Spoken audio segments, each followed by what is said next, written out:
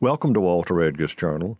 With me in the studio today is Professor Stephen Lowe of USC Union. He's a history professor up there.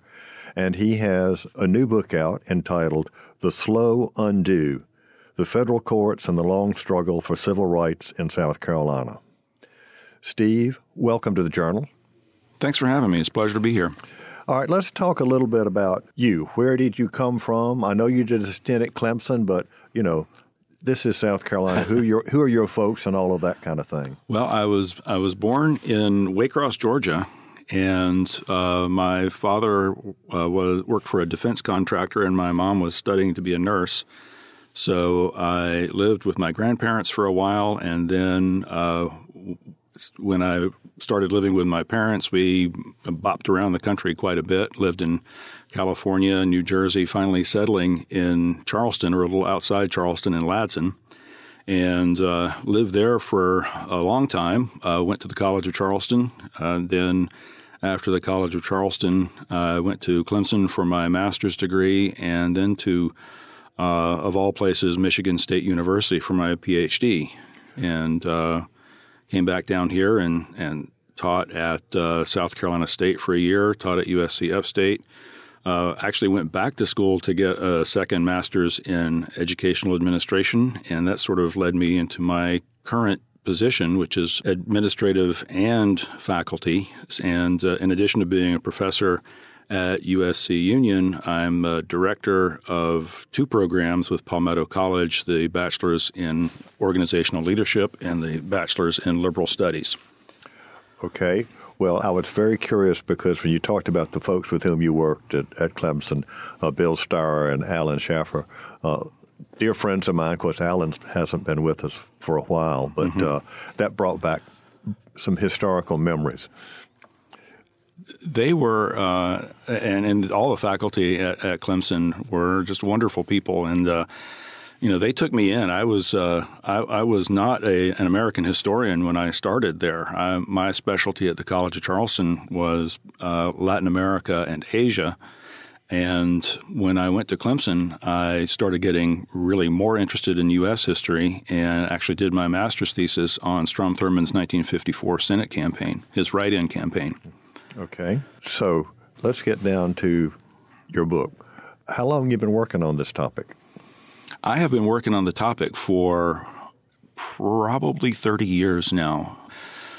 It has a strange sort of gestational process, but when I started working on my dissertation topic, I was originally, because I was interested in a book that G. Edward White had written, of biography of Supreme Court justices, I was originally going to look at the federal court judges in South Carolina and do sort of a judicial biography of them. But as I got interested in the topic and got more deeply into the topic, the civil rights cases in the federal courts really stuck out and attracted my attention. And so I changed gears a little bit and began working on looking at the court records for those cases, and that became my dissertation. And then the dissertation eventually became the book after, I think, 3 or 4 major edits and quite a few minor edits to what I had done, in addition to adding some new stuff that had come up along the way.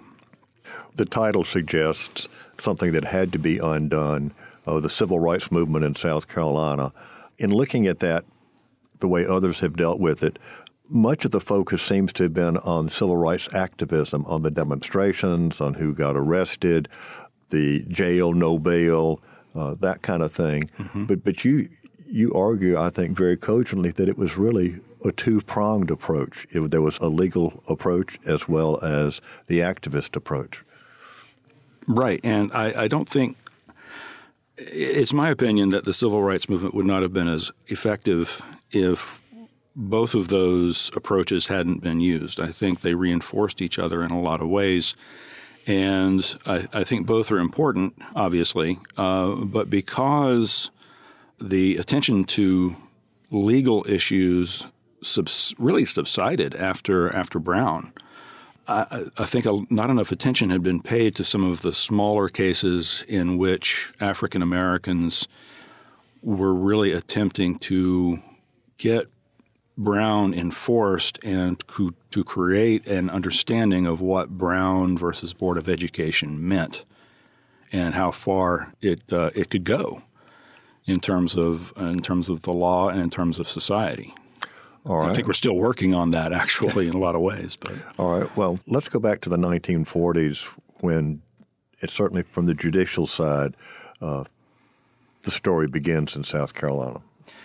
Sure. Well, one of the interesting things that I found was an actual federal prosecution of white election officials in Gaffney. They had prevented a woman by the name of Lottie Gaffney and some others from registering to vote in 1942. And so she complained to the Justice Department, and there was actually a prosecution rather than a civil suit, a prosecution that ended up with the white election officials being acquitted, and some recriminations really on both sides. Ms. Gaffney was not satisfied with the outcome of the case, and the federal attorney, whose name was Oscar Doyle, was not really happy with Lottie Gaffney's performance, if you will, on the witness stand.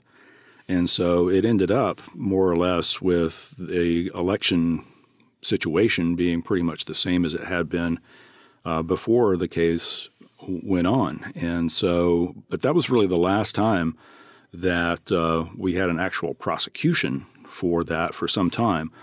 So what happens from that point is that the NAACP gets more and more involved, and instead of seeking prosecutions, they engage in civil lawsuits to create a situation where African Americans can vote freely in elections in the state. And that, of course, leads us to 1944 and 46, where the Democratic Party basically tried to make itself a private club and to escape state and federal regulation in that way after the Texas case, Smith v. Allwright.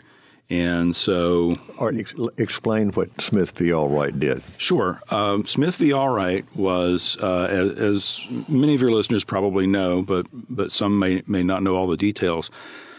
In many southern states, if not most southern states, there was a phenomenon called the white primary, in which the primary election, which was and it was dominated by Democrats, white Democrats, and the primary election in any given state was essentially the election for the whatever office it happened to be. And so when African Americans tried to vote, they would encounter obstacles at being able to register for the Democratic primary. And as such, people in Texas brought a case, and it went to the Supreme Court. And the Supreme Court said that the white primary could, as it was a part of the machinery of the election, was unconstitutional.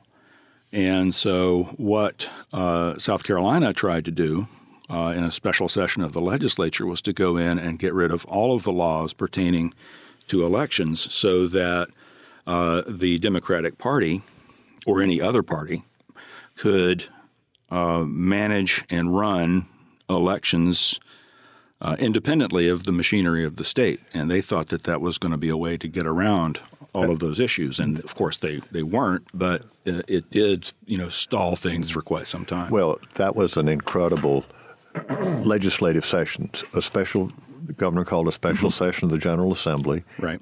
I think it was in the summertime, and over 100 laws were taken from the books. And one journalist for the then News and Courier referred to it as the Kill Billy session of the General Assembly. And this was to make the Democratic Party in South Carolina a private club. Right. The consequences of that were a couple of suits, both of which were in Judge Wadey Waring's court, in which he basically said that it was time for South Carolina to rejoin the Union.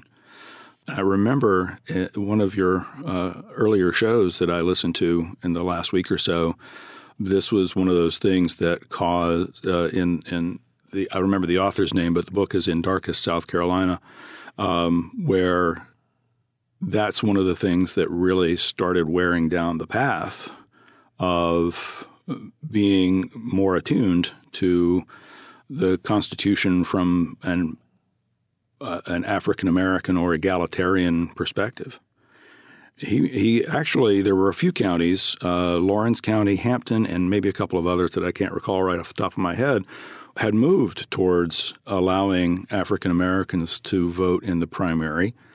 And he actually released them from the suit. But the other counties who were continuing to limit African-American voting, he kept them in the suit, and he ruled that they couldn't do that. And that's not the only thing that's going on in the 40s. There are also teachers' salary cases in the 40s in Charleston and elsewhere, which when the state was forced to, or the counties were forced to equalize teacher salaries, there were lawsuits about that, and the state instituted the teacher exam, and there was some controversy there as well as there were allegations of cheating in the teacher exam and another lawsuit that came up out of that, and people were losing their jobs or being essentially demoted because of the results of the teaching exam. So when you tie the salary structure to the results of a teaching exam, and that teaching exam essentially favors white teachers, then you have continued, if not worse, disparity in salaries. So the 40s were a really interesting time for getting all of this sort of off the ground, if you will, and moving towards increased activism in the late 40s and early 50s. Well, and of course, the 1948 Democratic primary is the first time that significant African-American voters were able to participate. Mm-hmm. And ironically, in the gubernatorial race, African-Americans supported Strom Thurmond as the candidate of choice. That was in 1946, but they did support Strom Thurmond as the most progressive candidate. That's saying something. Yeah. Okay. Do we jump from the 1940s straight to Brown in 1954? Well, in the book, I don't cover Briggs and Brown in as great as deeply as I might have, primarily because of Simple Justice, Richard Kluger's monumental effort at covering that case and all of the subsequent popular culture and academic work that's been done on it. But essentially, Briggs is a very key point, obviously, because one of the things that's happening here is that instead of professionals, teachers and the like, you have rank and file, ordinary people, gas station attendants, maids, people like that who are just ordinary people coming together to try to achieve fairness and equality in the education for their children.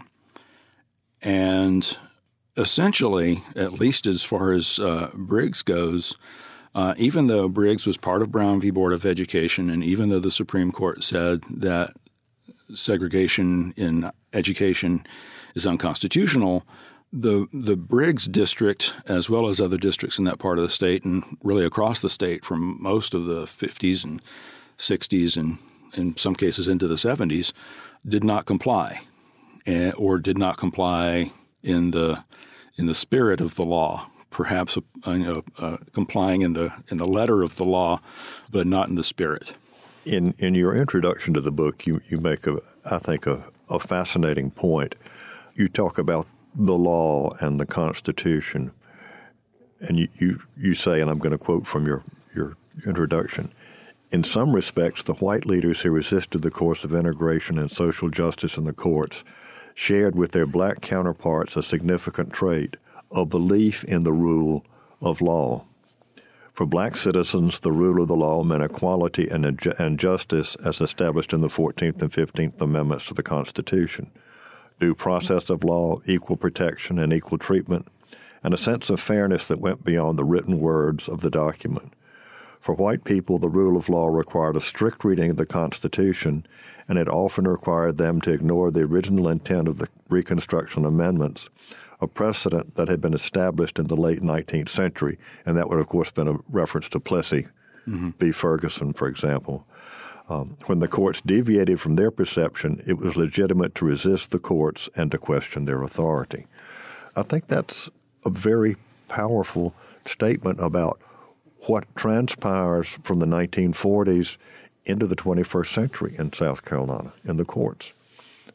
Right, and there are probably too many examples to give, but there are so many examples of white South Carolinians, ordinary white South Carolinians, as well as those with some political power and influence, whose idea in response to the Supreme Court's judgments in Brown and other cases was to almost to revive the idea of interposition and to resist federal law. It almost reminded me several times of what Andrew Jackson said.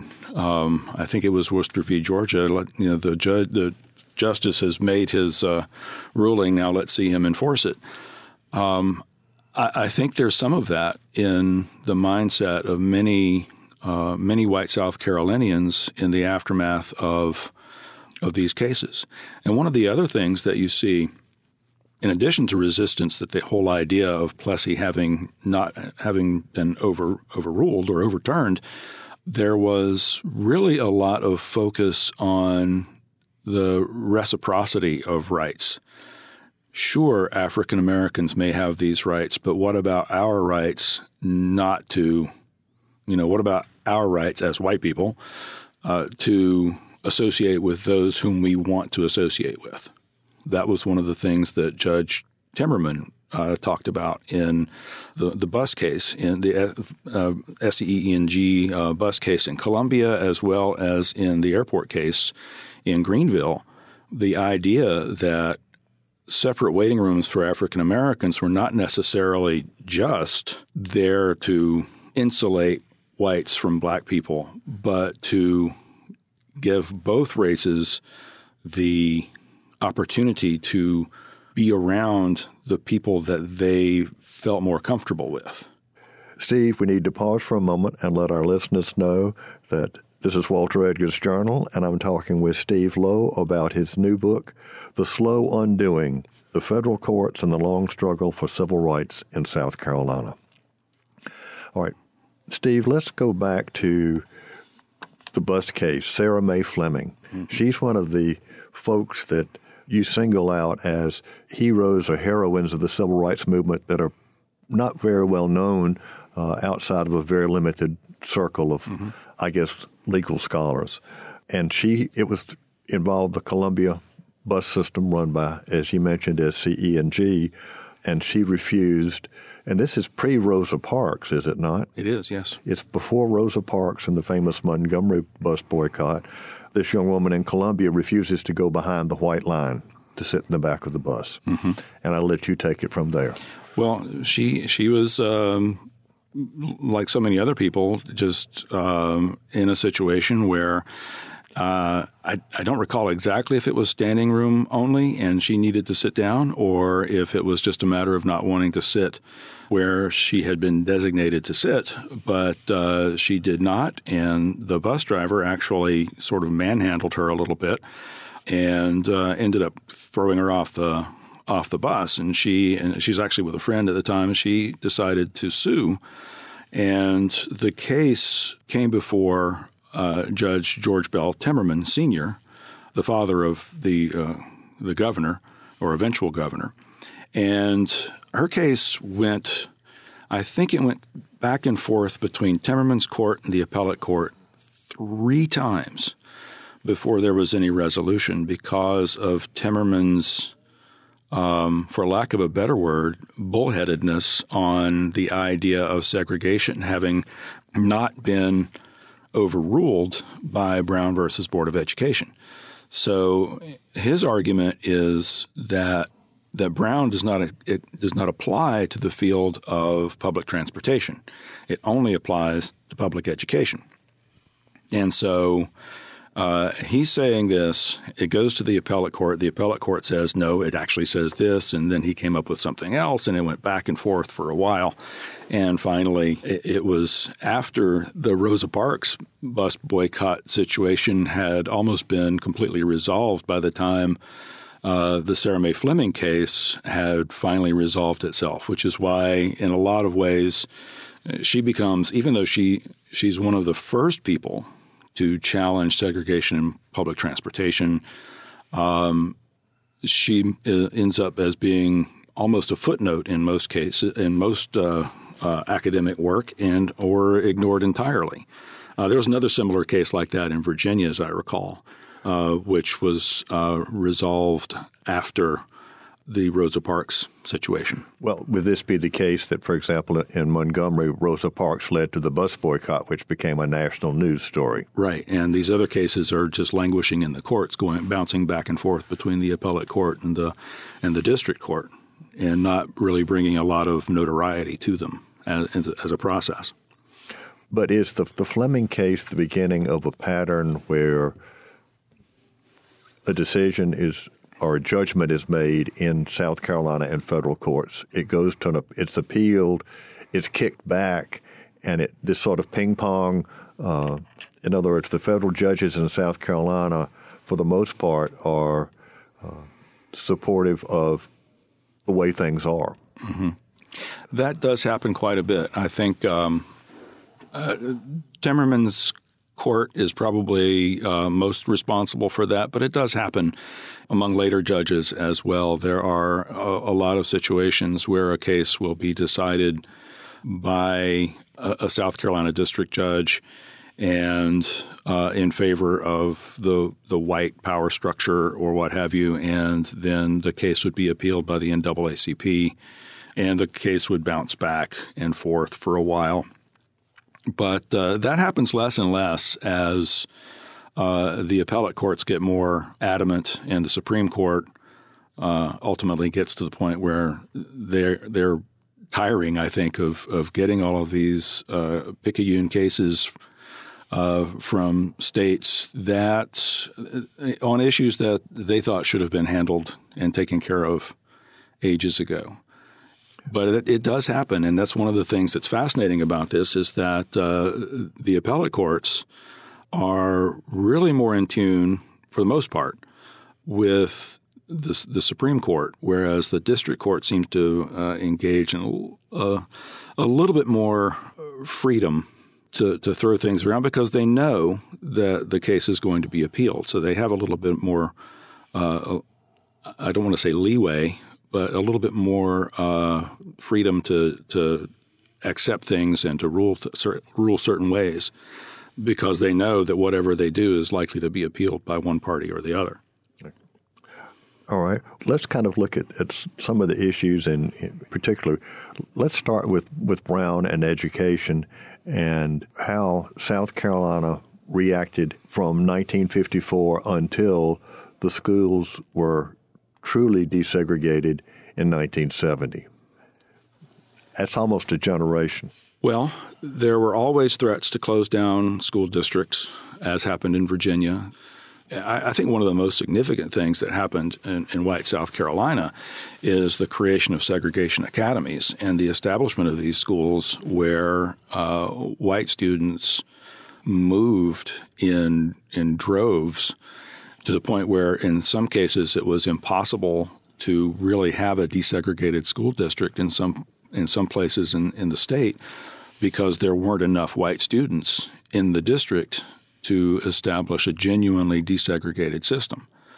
That's one of the things that I found truly fascinating. The other thing that I found really interesting is the emphasis on the differences in cognitive ability between African American and white students.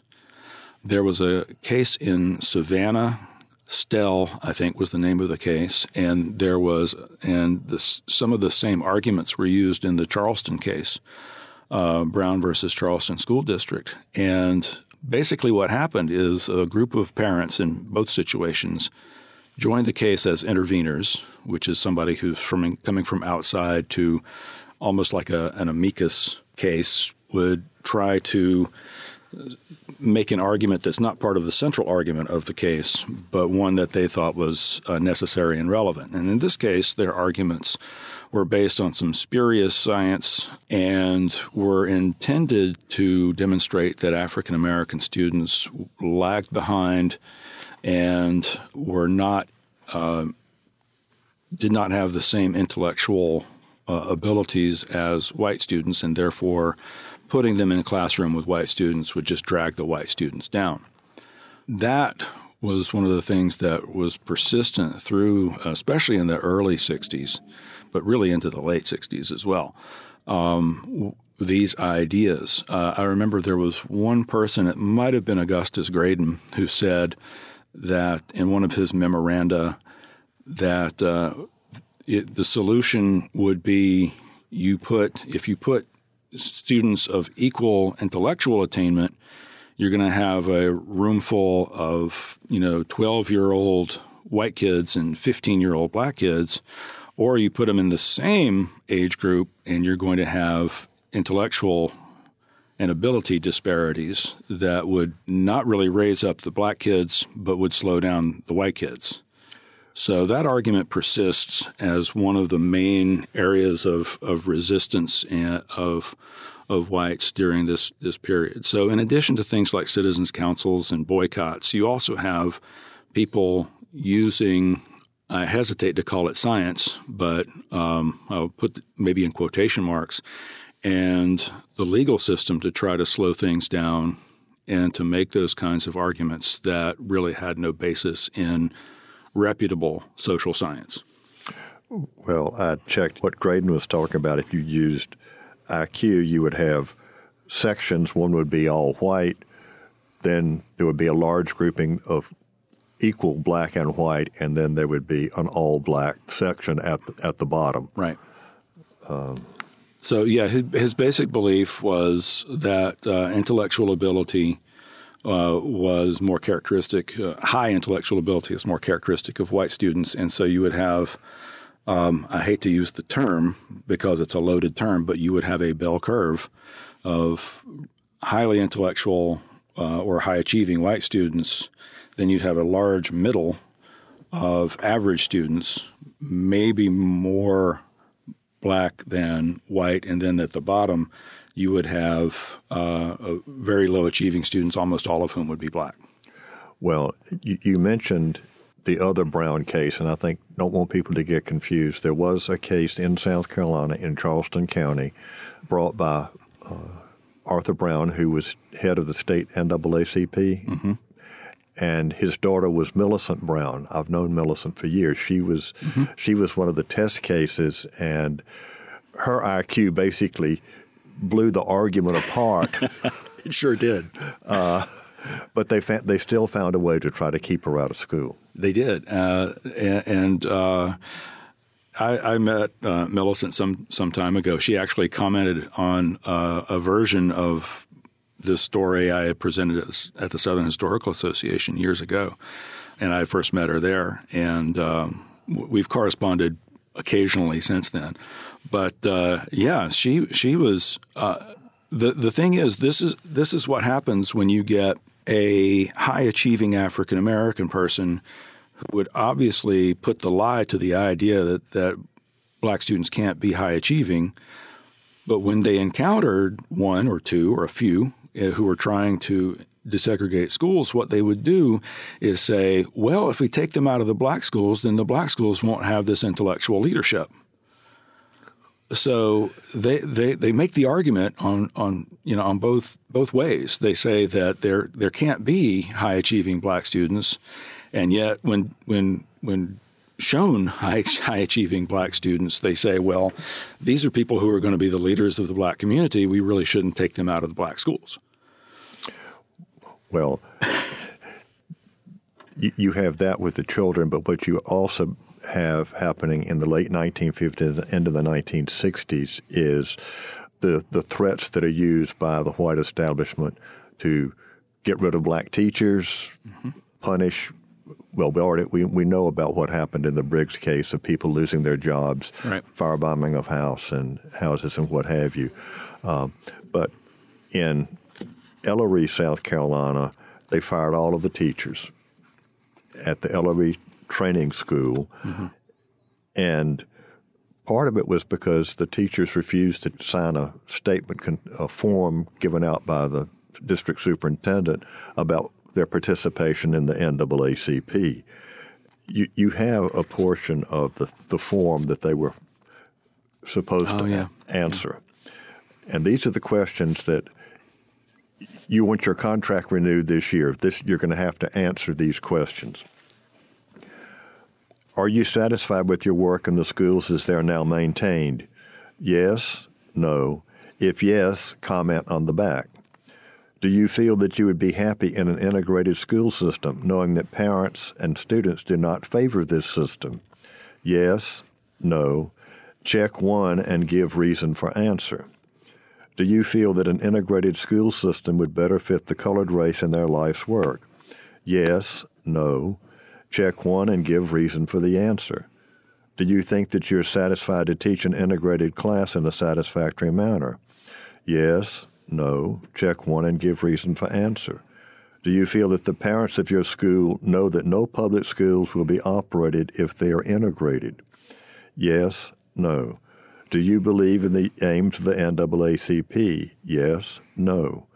If you should join the NAACP while employed in this school, please notify the superintendent and chairman of the Board of Trustees. Yes, no. State law made it illegal for a person to belong to the NAACP to hold any kind of publicly funded job. Right. It was, there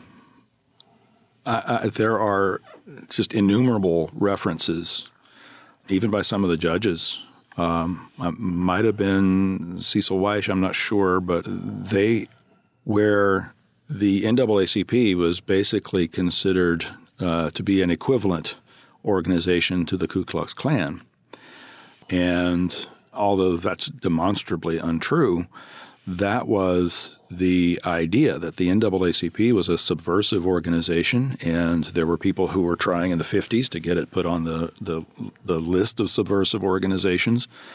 And South Carolina did just that. I mean, they made it illegal to be a member of the NAACP, created what you just read there, which is tantamount to a loyalty oath, and fired all those teachers.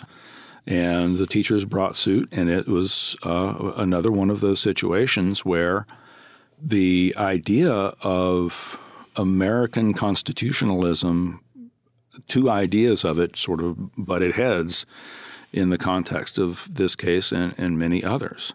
And so I really have a tremendous respect for people who not only joined the NAACP, but proudly joined the NAACP and let people know that they were members of the NAACP when so much was riding on their economic well-being for being members of the NAACP and other organizations. Steve, we need to pause for a moment and let our listeners know that this is Walter Edgar's Journal, and I'm talking with Steve Lowe about his book, The Slow Undoing, The Federal Courts and the Long Struggle for Civil Rights in South Carolina. Steve, I'd like to look at a couple more of these heroes that you have in your book. Gloria Rackley from Orangeburg, for one, and her participation, her activism really started because she was trying to get her little girl treated in the Orangeburg Hospital. Right, and she was a member of the NAACP, and her daughter had broken her finger, I believe, they took her to the hospital for treatment, and she was told to sit in the colored waiting room, and she didn't think there should be a colored waiting room in a federally funded hospital, and so she sued. She was ultimately fired from her position because of her activism, and she sued. She actually won her job back, but she had already moved to Virginia and started working on graduate work and things like that. Ended up being, I believe, a professor at Emory. I interviewed her years ago. She was living down in south of Atlanta, Georgia, and I interviewed her at the time. Really remarkable woman who stood up to the people who were trying to just maintain the status quo as much as they possibly could. And it was people like her who really made the civil rights movement possible. Obviously, you have lawyers like Thurgood Marshall and Matthew Perry, John Wrighton to a somewhat lesser extent, but still important. But without the plaintiffs, you really don't have a case, obviously. So I think some of these people who really were willing to pick up the fight and do something, even though they knew that they could suffer pretty severe consequences, just impressed me throughout the work that I was doing on the book. I mentioned Rackley. It was all a question of public accommodations, and people immediately think about, well, can they go into a restaurant? But this applied to across the spectrum of communities. You're talking about libraries. You're talking about parks. You're talking about the hospitals. And so there were cases in all of these areas. People remember the Edisto State Park being closed. Right. The state closed it down rather than admit black people to Edisto State Park, which, in the 21st century we think, gosh, they closed it down so nobody could use the state park. White folks couldn't use the state park. But that was the mindset. If we couldn't get it around it legally, we'll just shut it down. Right. It sounds absurd to a 21st century listener. It sounded absurd when I was reading it and doing the research. But that was the mindset. And it is really an incredible looking at that now from the point of view of 50, 60 years later. But it really is amazing to see some of this stuff. Well, you do talk about some white officials who, particularly in the 1960s, began to think a little differently, and you single out Lester Bates, who was mayor of Columbia, right, and his biracial committee that he established.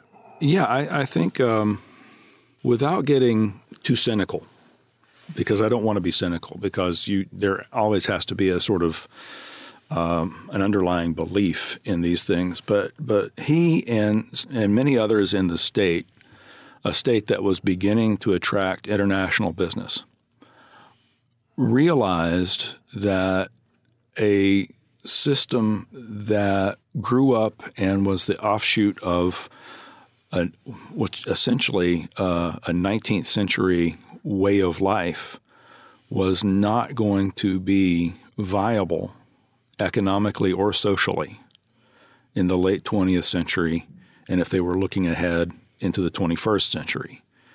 And they began to realize this, and they began to work toward some kind of accommodation where the old system, the 19th century system, could be left behind where it belonged, and a new system of racial cooperation and economic success for everybody could come along and take its place. I think we're still working towards that, but that is, I think that was one of the driving forces in all of this. It wasn't just economics, and it certainly wasn't just merely social justice, but I think it was the two things coming together, and people were realizing that if you have social justice, you can attract business, and when you attract business, you create jobs, and through the economy, you can create even more social justice and economic justice as well. I heard, they're no longer with us, from businessmen who were in Columbia in the summer of 1963, and basically there was a closed meeting of folks who had stores on Main Street and the door was closed, and Lester Bates told them they were going to take down the white-only, colored-only signs in their stores, whether they liked it or not. And it did happen. I don't know what else was said, but I heard that from several folks who were part of the desegregation process, at least of Columbia, in the mid-1960s. And you mentioned the business world. Charles Daniels' famous watermelon speech at the Hampton Watermelon Festival, where he basically said, segregation's got to go. Right. I was actually going to bring that up next. Okay, but yeah, I mean, I think that's what we're looking at here is people who are, I don't want to make heroes out of everybody who comes along, but some of these people really went out on a limb socially in order to, and when I say socially, I mean among the social set that they were members of, in order to achieve what they believed was a positive good for society, which was the end of segregation and the beginning of prosperity for as many people in South Carolina as possible. And like I said, I think we're still moving toward that. But if it hadn't been for some of these folks, we wouldn't have moved forward toward it maybe as quickly. Some people refer to 1963 as a year of decision, a pivot point. Folks quibble with that. But a lot of things did happen that year. The desegregation at Clemson, desegregation at the University of South Carolina, and in communities across the state, the dropping of white-only, colored-only signage in segregation. But some of that, particularly in towns, was driven by the fact that Ida Quincy Newman and the state NAACP were threatening mass boycotts in cities across the state if they didn't do that. Right. Well, I must confess I'm one of the quibblers when it comes to 1963. It is a vitally important year. If it hadn't been for Gantt, if it hadn't been for Henri Monteith, if it hadn't been for Millicent Brown, if it hadn't been for Lester Bates, the rest of the decade would not have looked the way it looked. But the problem is that, especially outside of the larger towns and cities of the state, things continue to drag on at a very, very slow pace. And it's because of that while 63 is a pivot point, and as some have called it, the year of decision, the decision that was made in 1963 wasn't clear to everybody in 1967, 1968. Even with the passage of the Civil Rights Act and the Voting Rights Act in 64 and 65, there were still people who were not getting the benefits of laws and decisions that had been passed years before. So it really, for the purposes of my work, I think the big year is 68 and the decision in the New Kent County case up in Virginia, which basically took Brown 2, the second Brown v. Board of Education, where all deliberate speed was set up as the model. And I always remember when Thurgood Marshall was being interviewed about that, he said something about, well, they said all deliberate speed, and everybody knows deliberate means slow. So that's what you got. And I think he said it pretty much that way, too. But by 68, I think the feds and the Supreme Court were getting impatient. I'll just use that word to be kind. And said, look, you've got to do this, and you've got to do it by 1970. And so it happened in 1970. And, it wasn't a 100% success, and we've still got problems, but it has gone better than perhaps it would have otherwise. You mentioned the Voting Rights Act, and to people today, there's still no understanding about how easy it was to keep people from voting. And I registered to vote in December 1964. I had turned 21, and federal marshals in Mobile County were administering the registration process. Well, I had to be accompanied by a registered voter. My grandmother took me to register. She first of all thought it was outrageous that here I was 21 and I had to have somebody escort me to say who I was so I could register to vote. Wow. And then the marshal pulled out, they had 2 boxes, they told me this later, behind the counter with tests. One very simple, ABC, the other a complicated interpretation of the Alabama Constitution. Well, to this 21-year-old guy who had grown up in a segregated world, this is pretty apparent. This is the test. If you were black, you got that from the registrar. Otherwise, it was, A, B, C, D, E, F, G, and that's... Right.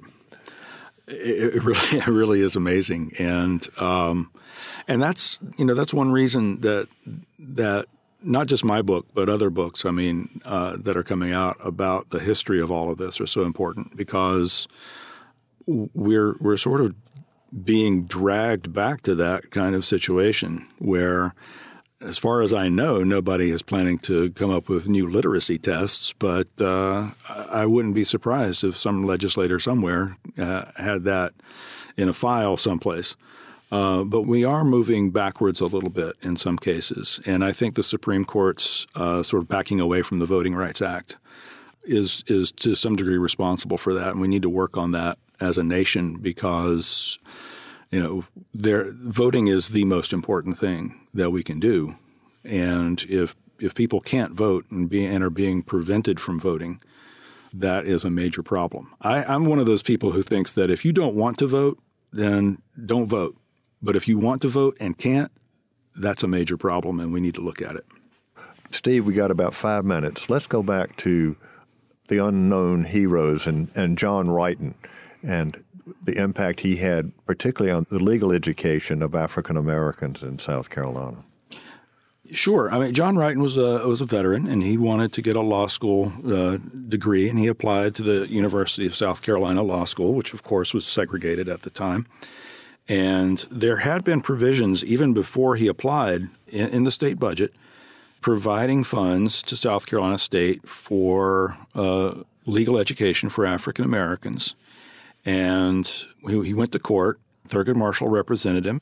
And Marshall was really pushing for desegregation of the University of South Carolina Law School and might have been able to pull it off, except that Judge Waring was the judge in the case, and I don't think Judge Waring was quite ready yet to jump entirely into a full-on desegregation. And I don't think that Wrighton, at the time, he was sort of strapped financially, if I recall correctly, and he had some other issues going on. And I don't think at the time he was willing to drag out a long case. And so when the opportunity came to build a law school at South Carolina State, despite the fact that everyone knew it wouldn't be equal to the university's law school, Wrighton accepted that opportunity. And he wasn't even in the first class. I think he was in the second class of matriculants at the South Carolina State University Law School. But he did graduate, and he actually does become a civil rights lawyer, among other things, of course, on his own, and represents students in school cases later on, as well as some other folks. But I think, and this is one of the things, the tensions between the NAACP sometimes and their clients really doesn't get brought out a lot. And I think the Wrighton case probably brings it out more so than any other case that I study in the book, because Marshall is more or less incensed at Wrighton. Wrighton has money problems. He's almost ready to go back into the Army. He actually wrote Mrs. Waring, which Marshall upbraided him for being totally inappropriate. But Wrighton does go on. He gets his law degree, and he does go on to work in some of those cases in the 50s and early 60s as well, and does a pretty good job of it in the end. So, it's one of those means to an end kind of things. If he had to wait for the University of South Carolina to appeal and do all of that other stuff, he might have gone back into the Army and never gotten a legal education. Well, that law school at SC State produced some very prominent lawyers in South Carolina. Indeed, Matthew Perry, Lincoln Jenkins, Hemp Hill Pride, Judge Finney, Chief Justice Finney, right. Ernest Finney. So it has a very proud legacy for as few years as it existed. It put out a lot of really good lawyers. I hate to say this, but Alfred's giving us the wind-up sign. So, Steve, any last comments that you'd like to make before we sign off today? Just briefly, I'd like to first of all, thank you for having me on the show today. And I think that I hope I can encourage people to continue looking at this issue and exploring not just the history but the law behind all of this, and to keep working towards what I think all of my protagonists on the African American side of this were working toward, which is a fair, just, and equitable society under the Constitution. All right. Stephen Lowe, the author of The Slow Undoing, The Federal Courts, The Long Struggle for Civil Rights in South Carolina. Thanks so much for being with us today on The Journal. My pleasure.